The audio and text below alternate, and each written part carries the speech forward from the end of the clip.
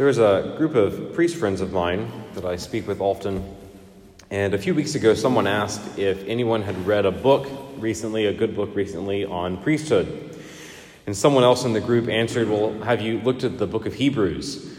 We've been slowly making our way through this book in daily masses, the book of Hebrews, these past few weeks.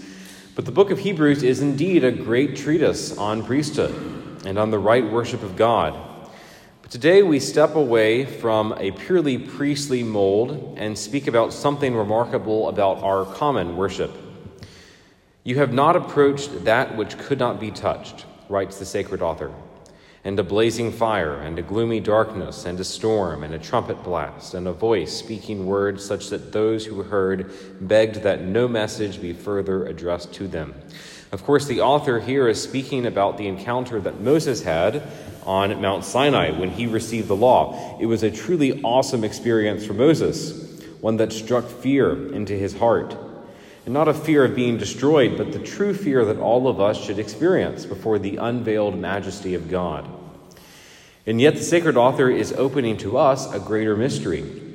The mystery that in our sacred worship, in the worship of this new priesthood, which he has just finished writing about, namely the Mass, the Holy Eucharist, in this sacred act, we approach Mount Zion and the God who judges all, only we approach him behind a veil.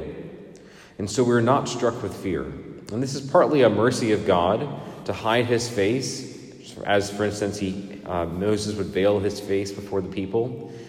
And yet it's also done to compel us toward faith. We should have wonder before the awesome majesty of God here, without an unnecessary show of power, as Moses experienced.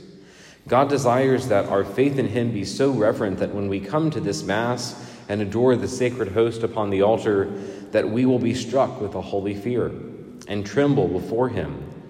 For here, God has pitched his tent among us and chosen to dwell with us. Here, the kingdom of God is at hand.